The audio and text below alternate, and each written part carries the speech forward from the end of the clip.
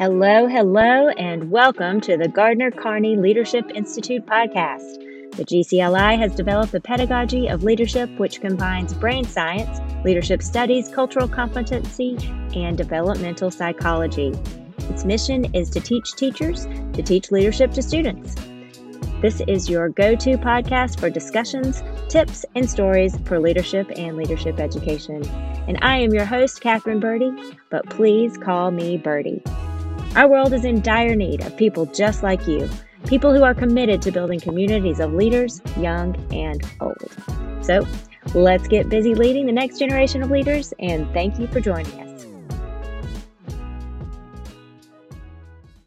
Welcome to the podcast, everyone. I'm honored that you are here and taking time out of your busy schedule to engage with the GCLI community. Today's guests are perennial fan favorites. We have our fearless leader and executive director, Jeremy LaCasse, and the one and only Rishi Raghunathan. We are here to talk more about identity and leadership. If you haven't already done so, please check out Jeremy's vulnerable and insightful blog post entitled "A White Cisgendered Heterosexual Male Talking About Diversity, Equity, Inclusion, and Belonging."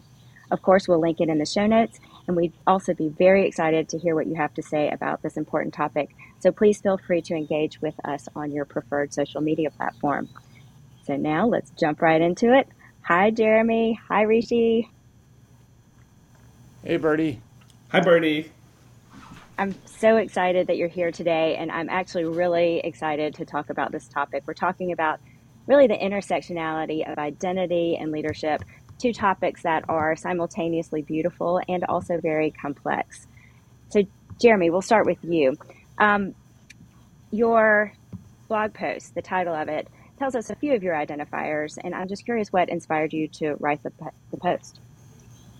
Like all of us, I spend a lot of time thinking about the experience of the people I'm working with and how I can create a space when I'm leading to help as many of those people feel the fullness of themselves in that space. And so as I thought about how identity was affecting things, one of the things that I was continually aware of was how my own identity ended up influenced the actions that I could take or the way in which I approach problems. And it caused me to think, so much of what I've been doing was learning about other people's experiences. And while I still have much to learn, I'm also at the point where I can employ the knowledge I now have in ways that I hope would be helpful to others. And so this is a very long-winded way of trying to explain the many elements that were influencing what I was trying to say in this post. And I don't think it's a perfect post by any means, but I hope it starts a conversation about how we can create more inclusivity in our groups and how we can lead in a more inclusive fashion. Yeah, absolutely. I mean, when I read the post, so much really jumped out at me that resonated with me. And I'll be honest, like before this recording, I know we talked a lot about kind of who would do the interview and how this would work. And Rishi, I want to thank you for pointing out that we should all be comfortable talking about identity. And as I kind of did this self-analysis of what this means to me, it really jumped out at me that I'm not comfortable sometimes talking about my own identity as a white cisgendered female and the responsibilities that I have to make space for others. And Jeremy, I just wanted to point that out, and thank you too for kind of writing something that really kind of struck me and made me think. And that's what I think we all should do. It's not going to ever be a perfect conversation or a perfect situation, but the conversation is key. So Rishi, thank you. And how about you? What are a few of your identifiers and how do they affect your leadership and teachable moments that you encounter in leadership education? It's that question, and I also appreciate that we can be together and we can be vulnerable and honest with each other as we engage in this discussion. My identifiers: I'm a South Asian cisgender male, and I realize that as long as I have been in independent schools and maybe in life too, but I've thought about this more as an administrator and educator. I get judged before I walk into a room, and we don't get to pick when our privilege privileges us. And so sometimes our identity gives us privilege, and sometimes our identity takes that away. And so I've always been aware of the fact that I am different, and I've come to terms with it. and I'm pretty happy with who I am. I also am aware of the fact that I bring my own baggage to it. It's quite complex. There's how the world perceives us, how we perceive the world, and then all the interactions in between, and then the time and space that we inhabit. So these are difficult conversations, and the most important thing I take away is that we never achieve any kind of perfection. We just have to have these conversations over and over again and in different ways. As we learn more, we do more and we do better. Absolutely.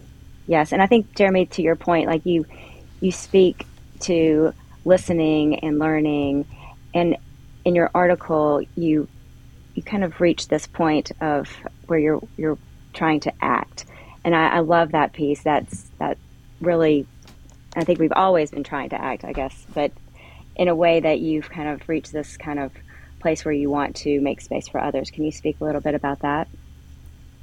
Sure. I think some of the journey to learn about systemic racism and the challenges of privilege and how that shapes things so often is a journey of self.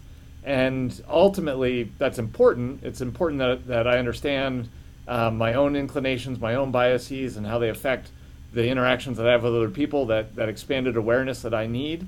But ultimately, that's about me. And at some point, I've got to get to the point where I need to understand that it's actually about everyone else.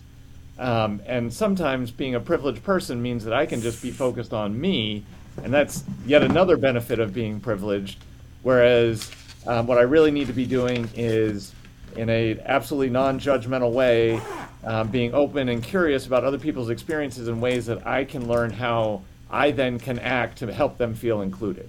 And unless I am curious and open to their experience, I'm going to perpetuate a version of privilege where I'm just focusing on myself. Can you give any examples in your experience as an administrator or as a teacher that you've seen this play out?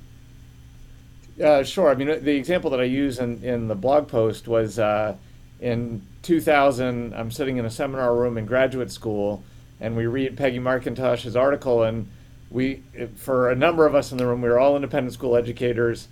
It was a very monochromatic group in large part, and we all were suddenly coming to terms with our understanding of how our experience had been different than so many other people's.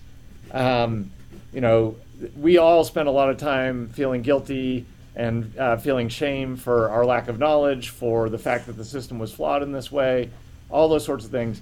Now, granted, that awareness is important, and that's part of the journey, but if you stop there, you really haven't gotten anywhere.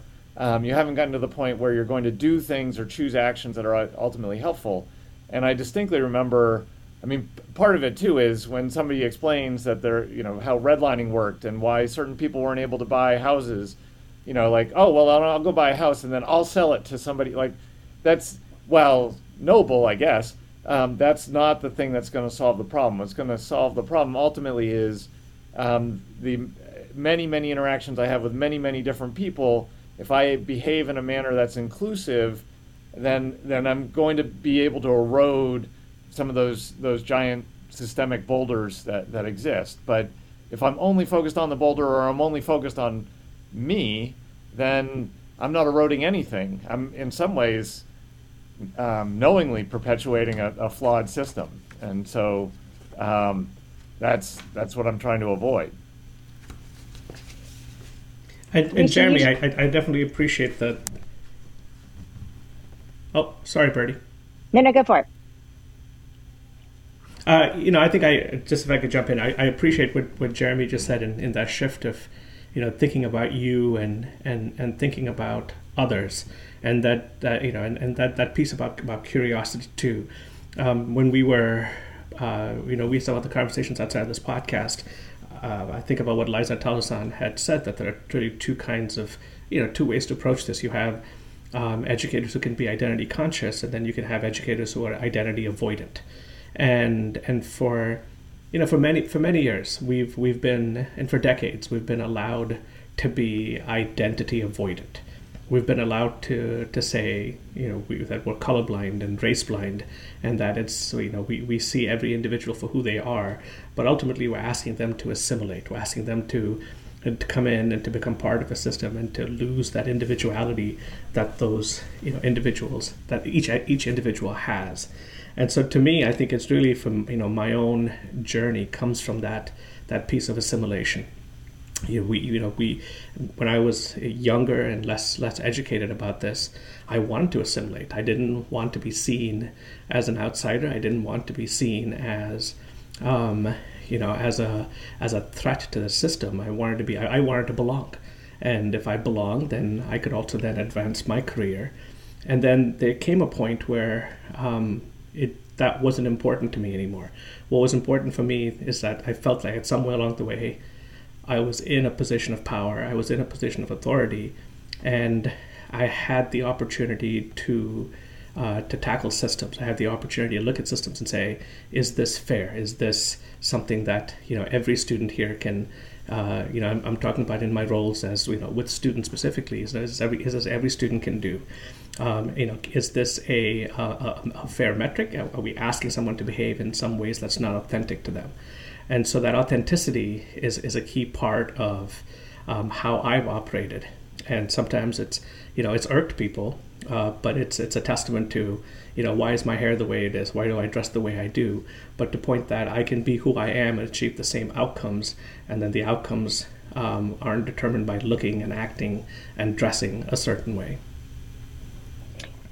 That kind of Yeah. brings me or makes me think about in Jeremy's article, superordinate goals, belonging, and the conditions that are necessary to kind of move towards a more inclusive community where everyone feels a place of belonging. Jeremy, can you speak to those conditions and to superordinate goals? Absolutely. So, to Rishi's point, I think in the past, if you were in a position of privilege, part of the privilege was that you could force people to assimilate, or there was a lot of pressure to assimilate for those who were of marginalized backgrounds. And so, as I've thought more about this, assimilation has all kinds of issues. The highest functioning teams, groups, societies are all ones that have incorporated the complexity of the people who make up the group in a way that each individual, regardless of what their identifiers are, feel valued for who they are. So, the three of us, we each have unique identifiers, and when we gather together, we feel we can be our full authentic self. Then we have created a what I would say, I mean, granted, we'll have conflicts and there'll be challenges, but identity as a governor on our effectiveness would be less so. We stand the greatest chance of bias being minimized and other actions that keep us from really performing. Then if we have that, if we've met that criteria, then the next step is finding a shared goal that we all have. And the best teams are ones where, in essence, I feel I can contribute my full self to this really important thing that we're doing. And then at that level, who I am, because I feel valued, we are all working together. My identity, it's not that it doesn't matter, but it ceases to be a governor on our performance and becomes an asset to what it is that we're trying to accomplish. And so, I don't know what the exact language in psychology is about how a superordinate goal does that, but it's something like it supersedes identity. It doesn't remove identity, but it becomes the thing that we're focused on rather than focused on ourselves and our own experience. But you can't get to that if you don't create an environment where somebody feels like they can be their full self with their identity. And you can only have a superordinate goal as long as you're doing the things that help each person feel their fullest self. So as a leader, that's really every action I take. If an action I take, either intentionally or unintentionally, causes somebody to feel less than in our group, then I am ill-serving our group's ability to achieve its superordinate goal, and taking away from that potential. Which brings us to, I think, one of your favorite topics, which is feedback. Sometimes we don't know, and and that's hard. The onus is the onus on the person who feels excluded. That's hard. Is the onus on the leader, who is blissfully unaware sometimes? I think so. But that's soliciting feedback, which you're you're masterful at that. And then how you process that feedback. Would you speak for a second on that? But I mean, ultimately, the only time that a leader is going to get high quality feedback is if the people in the group trust that the person is going to use that in a way that ultimately helps the group to function better. So if I have that responsibility of leading a particular group or working with a group in a capacity where I have influence in that way, then I have to create the trust necessary for people to tell me how my actions are affecting them, and ideally creating an environment where they'll tell each other how their actions are affecting each other, because the best groups are ones where everyone is working on this in a shared way to create a culture of trust and functionality that allows for us to perform at a high level. And anyone who feels that they have to withhold sharing their perspective is ultimately inhibiting the functionality of the group. The one caveat there is if you have somebody who's wholly self-absorbed, I'll use the word narcissist. Some of you may have dealt with leaders who have that tendency. You know, they are not concerned with the experience of other people. They're quite concerned with their own furthering. And if you may have a group member who's functioning that way, and that's a unique leadership challenge, as to how to help that person become somebody who is trustworthy and trustful in a way that helps the group function. But that's we're getting outside of, I mean, I don't think anyone would walk around advertising that they were a narcissist or be fully engaged with that, but who knows? Anyway, that's just an aside. Well, it does. It also brings me to something else. And Rishi, I'm going to toss this one to you. Narcissists and many of us who are just trying to do their best have blind spots. Blind spots are yeah, again, back to the feedback. We need people to point out where we might be not seeing something. And then how do you handle blind spots with people you work with, and students too? I think that's also an important constituency here that needs to be made aware of the blind spots that we all have. No, Bertie, I appreciate that, and I also want to jump back to something that Jeremy said about feedback, trust, and functionality. I think as a as a relatively young administrator, I certainly have taken the lessons of feedback very seriously. And so to me, I need to make sure that I'm regularly soliciting feedback. So I've used some of the feedback strategies from the Culture Code. I use multiple check-ins with my own faculty.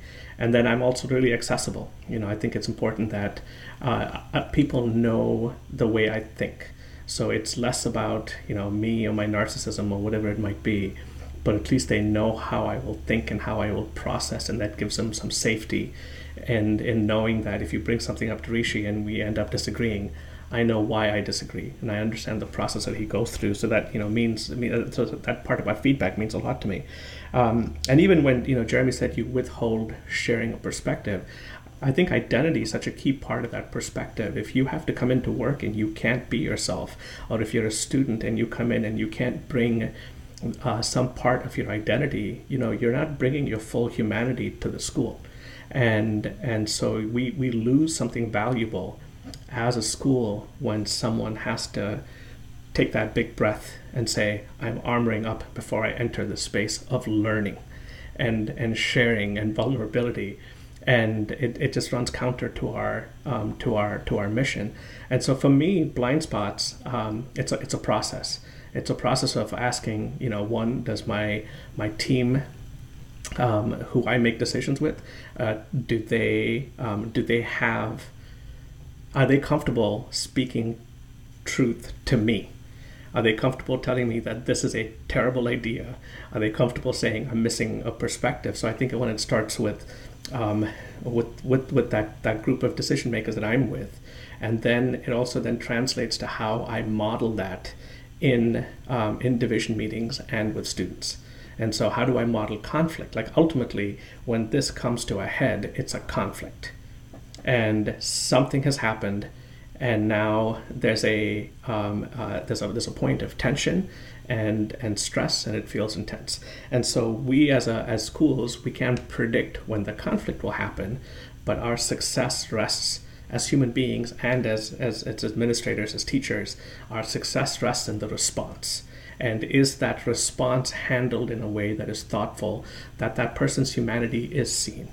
And so it's the intention and impact. And do we own the impact? And then after you caretake the person, can you reset the intention? Now, obviously, this doesn't, work in all situations, but people will remember not the mistake, but how you responded to the mistake, and it's the response to what happened that can either strengthen a bond or further deepen divisions. Rishi, just to Wow. piggyback on that, if you're doing work in your community to create one where each individual feels valued, when those moments do arise, you have a lot more capacity in the community to weather them in ways that are ultimately, less destructive than they would be, and in ways that don't end up really causing lasting damage, I guess might be the way of describing it. Yeah, I agree, Jeremy. And I think from a level of a student, it goes back to do you see me, do you hear me, and will you protect me? And I think it's also very similar when if I think about a faculty member, and even importantly when it comes from a parent.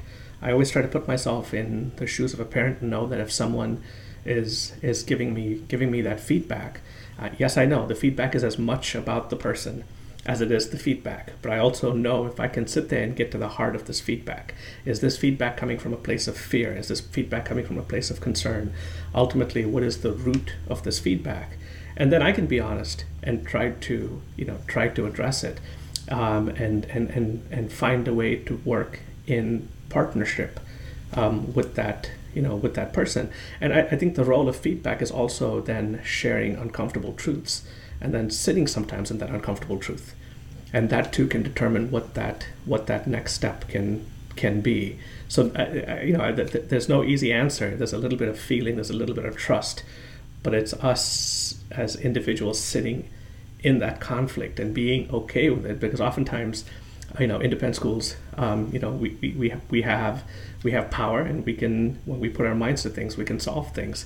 And when we can't do it, it drives us crazy. And we want to put it in a neat box and say that's where it belongs. And that's not how life works. To kind of wrap this up, and it makes me think of the holding container that we all have a responsibility to create and develop the trust that comes with that, and the adaptive challenges that are always going to be present when we're talking about identity and trust. I really, it requires an enormous amount of time, patience, emotional intelligence to make this all work in a way that is going to bring people to belonging in a equitable and what's the word? Rishi, help me. In an equitable way that makes us all feel like we belong and brings us better to that sense of fullness and wholeness as a community. Yeah, I agree, Birdie. I struggle with words too.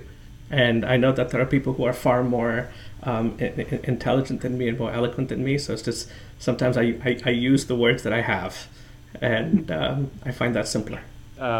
Just to build on what you said, Bertie, ultimately, we all have a role and responsibility in creating healthy and functional communities.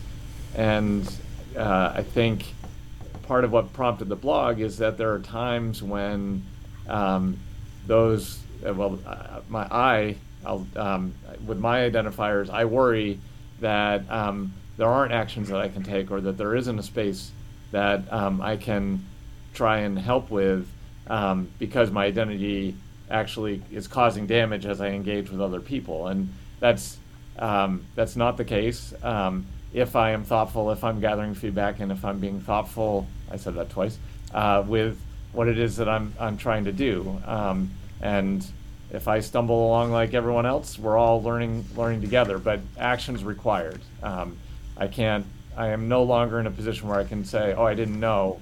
I now need to do something about the problem that I see. Yeah, thank you. I'd say that's the lesson for, if there's a lesson here, is that it starts with self, and every individual has a responsibility to learn, and you can't abdicate that responsibility, especially when we work with children, and that to me is the essence. Like we are building.